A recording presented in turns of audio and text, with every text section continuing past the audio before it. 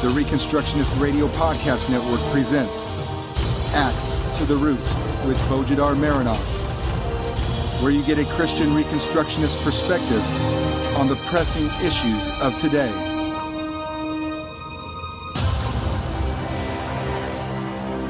Welcome to episode 44 of Axe to the Root podcast, part of the War Room Productions. I'm Bo Marinov, and for the next 20 minutes I will rant. The purpose of my rant is to try to shake churchmen out of their sleep, something I shouldn't have to do if the church in America were doing her job. My thesis is this: as a church, in the last 1 century in America, we have dropped into a complacent slumber, content of going through the same useless motions over and over again, repeating the same meaningless rituals over and over again, not paying attention to the obvious historical trends around us, namely that we're slowly but surely becoming a pavement for the culture around us, being trampled under the culture's feet, which, if we're paying attention to the Sermon on the Mount in Matthew chapter 5, is a clear indication that we have become a salt that has lost its savor. But instead of looking for radical solutions to what appears to be a radical problem, we continue the same things over and over again, mindless of the danger we're facing as a church. The prospect of being salt that has lost its savor should be deeply alarming to any Christian.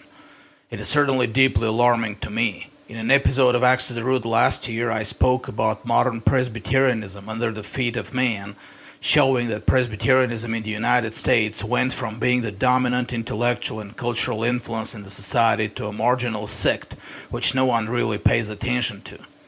And this in a mere 2 generations.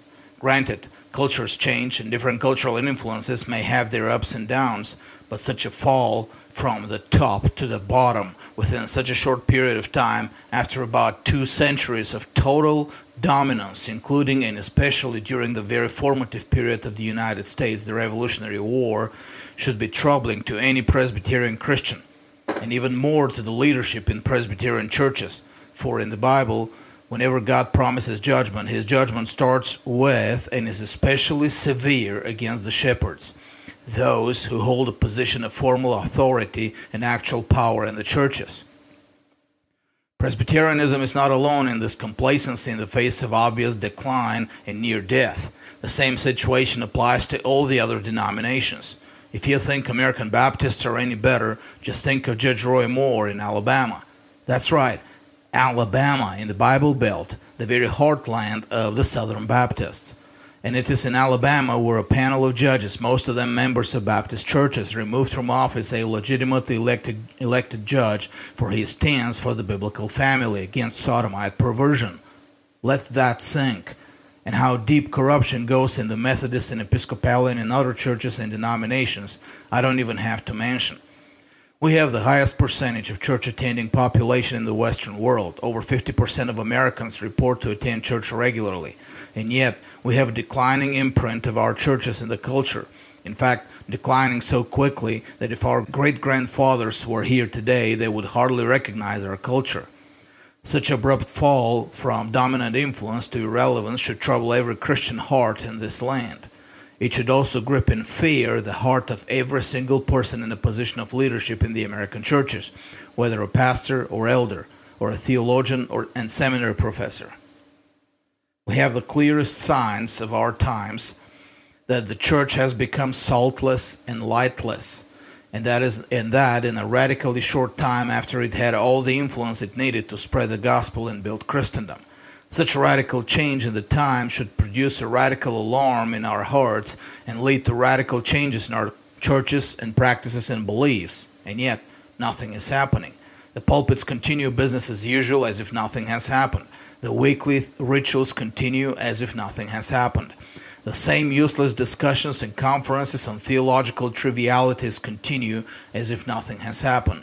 If someone from outside would observe the American church without knowing the historical and cultural context, he would come to the conclusion that the American church has nothing to worry about anymore except for achieving perfect assurance on minor things, of which the Bible contains little more than a few ambiguous verses. God has given us a clear sign that our church today is useless in His kingdom by removing her lampstand out of its place. a clear invitation to remember from where we have fallen, Revelation 2:5. And yet, the sense of urgency that should follow such invitation is lacking, and it is lacking especially among the leadership of the American churches. Yes, even among those who can see and acknowledge that there has been an abrupt loss of cultural influence, even where leaders understand that the church is trampled under the feet of man. In fact, if anything, modern churchmen have mostly been busy devising theologies and eschatologies that justify the decline rather than analyze the reasons for it or the remedies for it.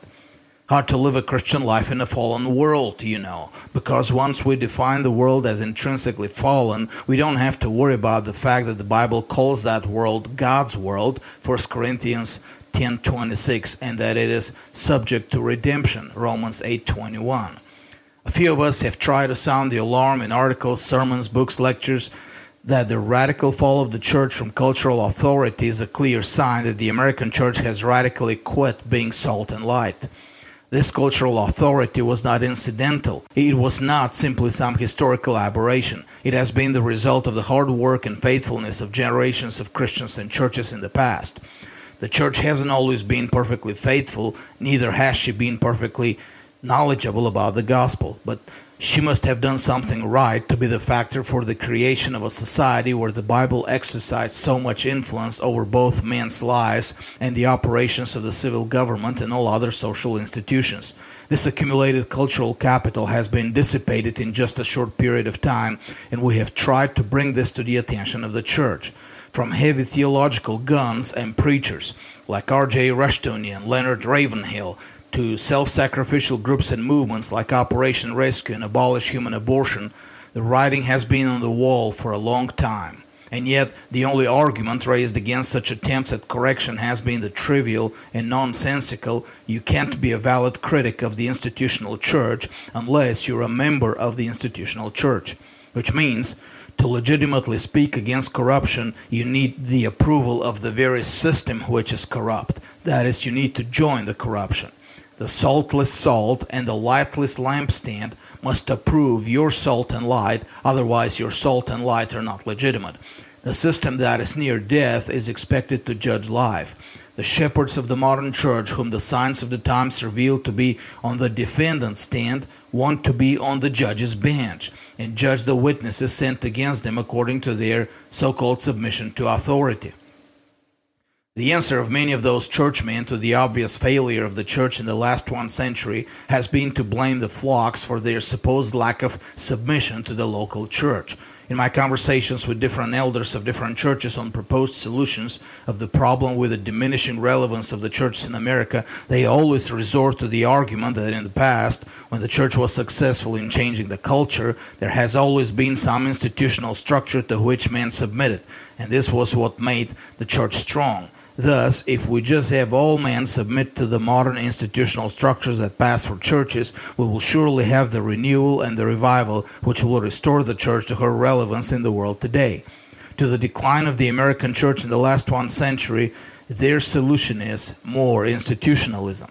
But such faith in the power of external institutionalism is nothing more than a modern form of the cargo cult. The cargo cult was a religion which developed spontaneously on some of the islands in the Pacific during World War II. The island populations who had their indigenous religions saw the arrival of the U.S. Seabees to their islands. The Seabees built airstrips and piers and roadways to provide the infrastructure for the U.S. Navy and Army and the Marine Corps to defeat the Japanese. Once the infrastructure was built, planes and ships with cargo started to arrive, and this cargo had a number of nice things which made the life of the islanders much easier. From pocket knives and flashlights and batteries to compasses and rubber tires and textiles, the Seabees performed a real miracle in the eyes of the locals. The old religions and myths lost their adherents. They couldn't deliver, but the more important part came after the war. When the war was over, the Seabees were gone, taking their materials with them. The ships and the planes stopped arriving to bring cargo anymore. The locals figured the solution. They started building their own improvised versions of piers and airstrips and roadways out of available materials like bamboo or palm trees. Once the infrastructure was built, they figured it would attract the planes and ships with cargo, just like the Americans had done during the war. In the minds of the locals, the cargo just existed out there. No one knew how and why it existed. It was just a given reality. The mechanism to bring it over to the island was the infrastructure, and the infrastructure was the altar to which the cargo would be attracted. Thus, any restoration of the prosperous years during the war had to start with building the altars. That the infrastructure of delivery was only the end product of centuries of civilization growth and development, of hard work and entrepreneurship and accumulated knowledge and organization of production, could never occur to the natives. In a similar way, it doesn't seem to occur to the modern churchman that the authority of the institutional church is not the beginning of revival or of restoration of the cultural authority of the church in the society. Submission to the local church or to any institutional body is not, nor can it be the magic altar which will attract revival and reformation. All that institutionalism can do is institutionalize already existing conditions. Where there is true relevance, life, and victorious expansion, institutionalism will channel and organize that relevance, life, and victorious expansion. Where there is irrelevance, death, and retreat, solidifying the institution of the church will only solidify and establish that irrelevance, death, and retreat. An institution is never an instrument for growth and victory. It is nothing more than city walls. It will protect what's inside the city walls, whether misery or prosperity, but it will never conquer anything outside. Conquest is only achieved through men outside the city walls. But more importantly, true authority doesn't come through more institutionalism. If it could come through institutionalism, North Korea would today be the highest authority in the world, and everyone would be looking up to them for guidance. It's the other way around. A really successful and healthy institution can only be established where there already exists a reliable authority, trusted by the majority of the people in the society. The institution is the final product of authority, not the beginning of it. The attempt to build prosperity through building airstrips and waiting for the planes with cargo to land will only produce more poverty and wasted time, labor, and material. In the same way, the attempt to produce relevance through solidifying institutional power and demanding submission to it will only produce more irrelevance. The institutional church is only the final product of a long process, and that process never starts with the institution. Our attempt at solutions, therefore, will always fail when we base them on more institutionalism. We have a radical problem on our hands. We need to look for a radical solution. Doing the same thing and expecting different results won't do. The church will continue to lose influence, and the legacy we will leave to our children will be misery. As Protestants, the Reformation should be a good example to us. It didn't start with the establishment of a hierarchy. In fact, if anything, it started with a destruction of a hierarchy. It started with a radical departure from an institutional system. It took more than a century in most of the Protestant churches to develop an institutional system. In most places, the new institutional system was nothing like the Roman Catholic one or of before the Reformation. In fact, the majority of the great Reformed confessions of faith were written and adopted not in the context of an organized institutional system, but to the contrary, in the context of institutional chaos. The very Westminster Confession of Faith, which became the foundation for many other confessions, was adopted in the midst of such chaos. It was a predominantly Anglican confession. Yes, folks, it was not Presbyterian in its origin. Only 6 Scottish commissioners and 9 elders of the Scottish Kirk attended, compared to 12 Anglican bishops and about 80 Anglican vicars or other clerics. So it was a predominantly Anglican confession in a time when the Anglican Church was at its lowest institutional state, being controlled mainly by non-separatist Puritans. And England was not alone. The influence and the cultural impact of Protestantism not only didn't come by institutional means, it in fact came in opposition to any institutionalism. It is in that very Westminster Confession, in its chapter on the Church, that we see the explanation to the current problems we have in the Church today. In its 25th chapter, the Confession specifically defines the visible Church in non-institutional terms, declaring it to be the sum of all believers without any institutional limitations. Quote, "The visible Church, which is also Catholic or universal under the gospel, not confined to one nation as before under the law, consists of all those throughout the world that profess the true religion, and of their children. The end is the kingdom of the Lord Jesus Christ, the house of and family of God, out of which there is no ordinary possibility of salvation." That is the Confession, chapter 25.2. To be a member of the visible church, therefore, one doesn't need to submit to a local church. All he needs to do is profess the true religion. Outside of that profession, there is no church, but also there is no other requirement for being a member of the church but that profession. But what do we do with the institutional churches? Aren't they true representatives of the visible church? Not necessarily. In points 4 and 5 of the same chapter, the confession speak of churches in plural and has to say the following, quote, "This Catholic Church has been sometimes more, sometimes less visible, and particular churches which are members thereof are more or less pure according to the doctrine of the gospel is taught and embraced. Ordinances administered and public worship performed more or less purely in them." Notice this, the purest churches under heaven are subject both to mixture and error, and some have so degenerated as to become no churches of Christ, but synagogues of Satan. Nevertheless, there shall always be a church on earth to worship God according to his will. End of quote. Obviously, when it comes to the institutional aspect of the church, that is the many particular churches, the authors of the confession were careful to not put too much confidence in them. They're more or less pure, and some have degenerated to the point that they're not churches of God anymore. In this here, could the confession be telling us the possible reason for our situation today? Could it be warning us against investing too much confidence in earthly institutions, even if they're churches with all the right accreditation and correct Sunday morning rituals? After all, if we're Protestants, spiritual heirs of the Reformation, shouldn't we be traditionally suspicious of any hierarchy, whether universal or local, which claims for itself a monopoly on salvation and a monopoly on revival and renewal? Shouldn't we be naturally resistant to any claim to authority, testing it through the Word of God? And if any institution claims authority, but its history proves that it is salt without savor and a lampstand without light, aren't we as Protestants the first who should challenge its claim to authority and reject it, even if it's our own Protestant churches and seminaries? The great Dutch Reformed theologian Herman Bavinck understood the problem and understood the necessity of breaking out of the institutional mold for the purpose of reformation of the church and the society. Quote, "It is not unbelievers primarily, but the devout who have always experienced this power of the hierarchy as a galling bond to their consciences. Throughout the centuries, there has not only been scientific, societal, and political resistance, but also deeply religious and moral opposition to the hierarchical power of the church. It simply will not do to explain this opposition in terms of unbelief and disobedience and intentionally to misconstrue the religious motives underlying the opposition of various sects and movements. No one has been bold enough to damn all these sects because they were moved to resist the church and its tradition. Even Rome shrinks from this conclusion. The principle of no salvation outside the church is a confession that is too harsh for even the most robust believer.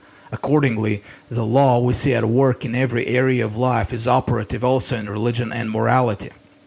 On one hand, there is a revolutionary spirit that seeks to level all that has taken shape historically in order to start rebuilding things from the ground up.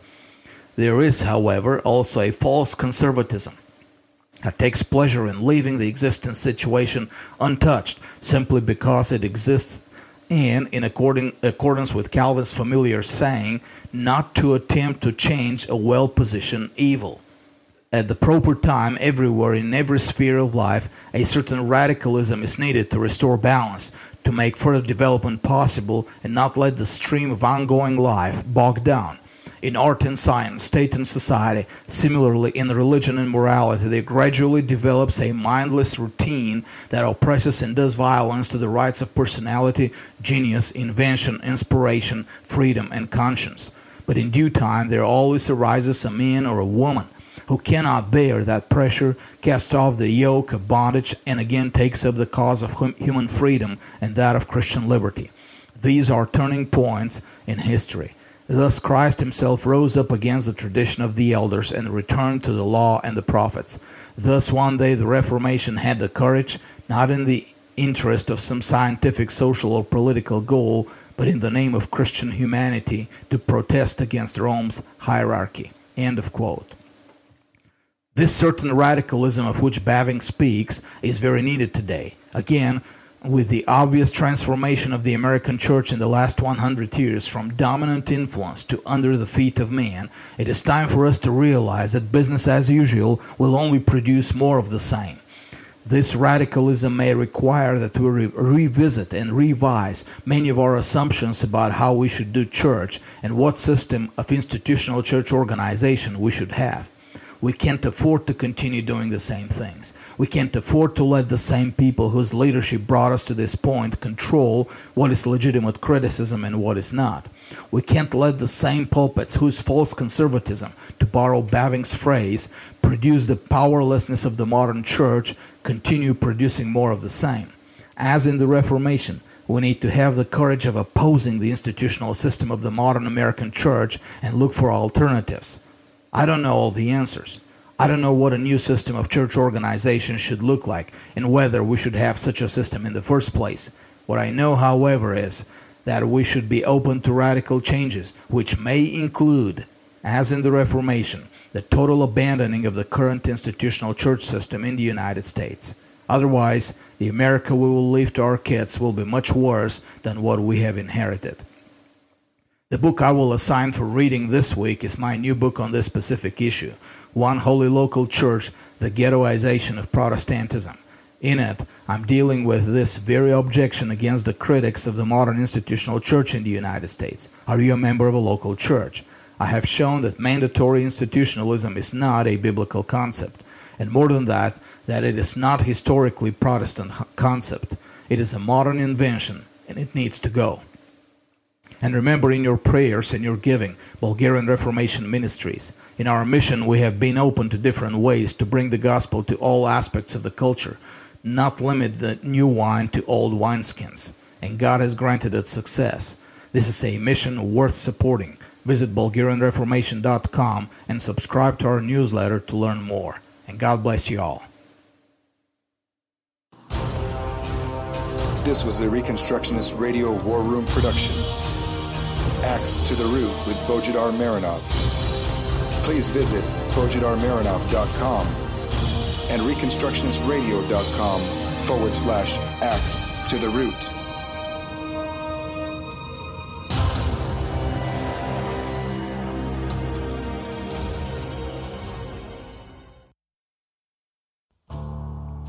The Reconstructionist Radio Podcast Network brings to you a complete lineup of podcasts where you will hear practical and tactical theology. Our desire is not simply that you consume our shows, but that you also live out your faith in every area of life.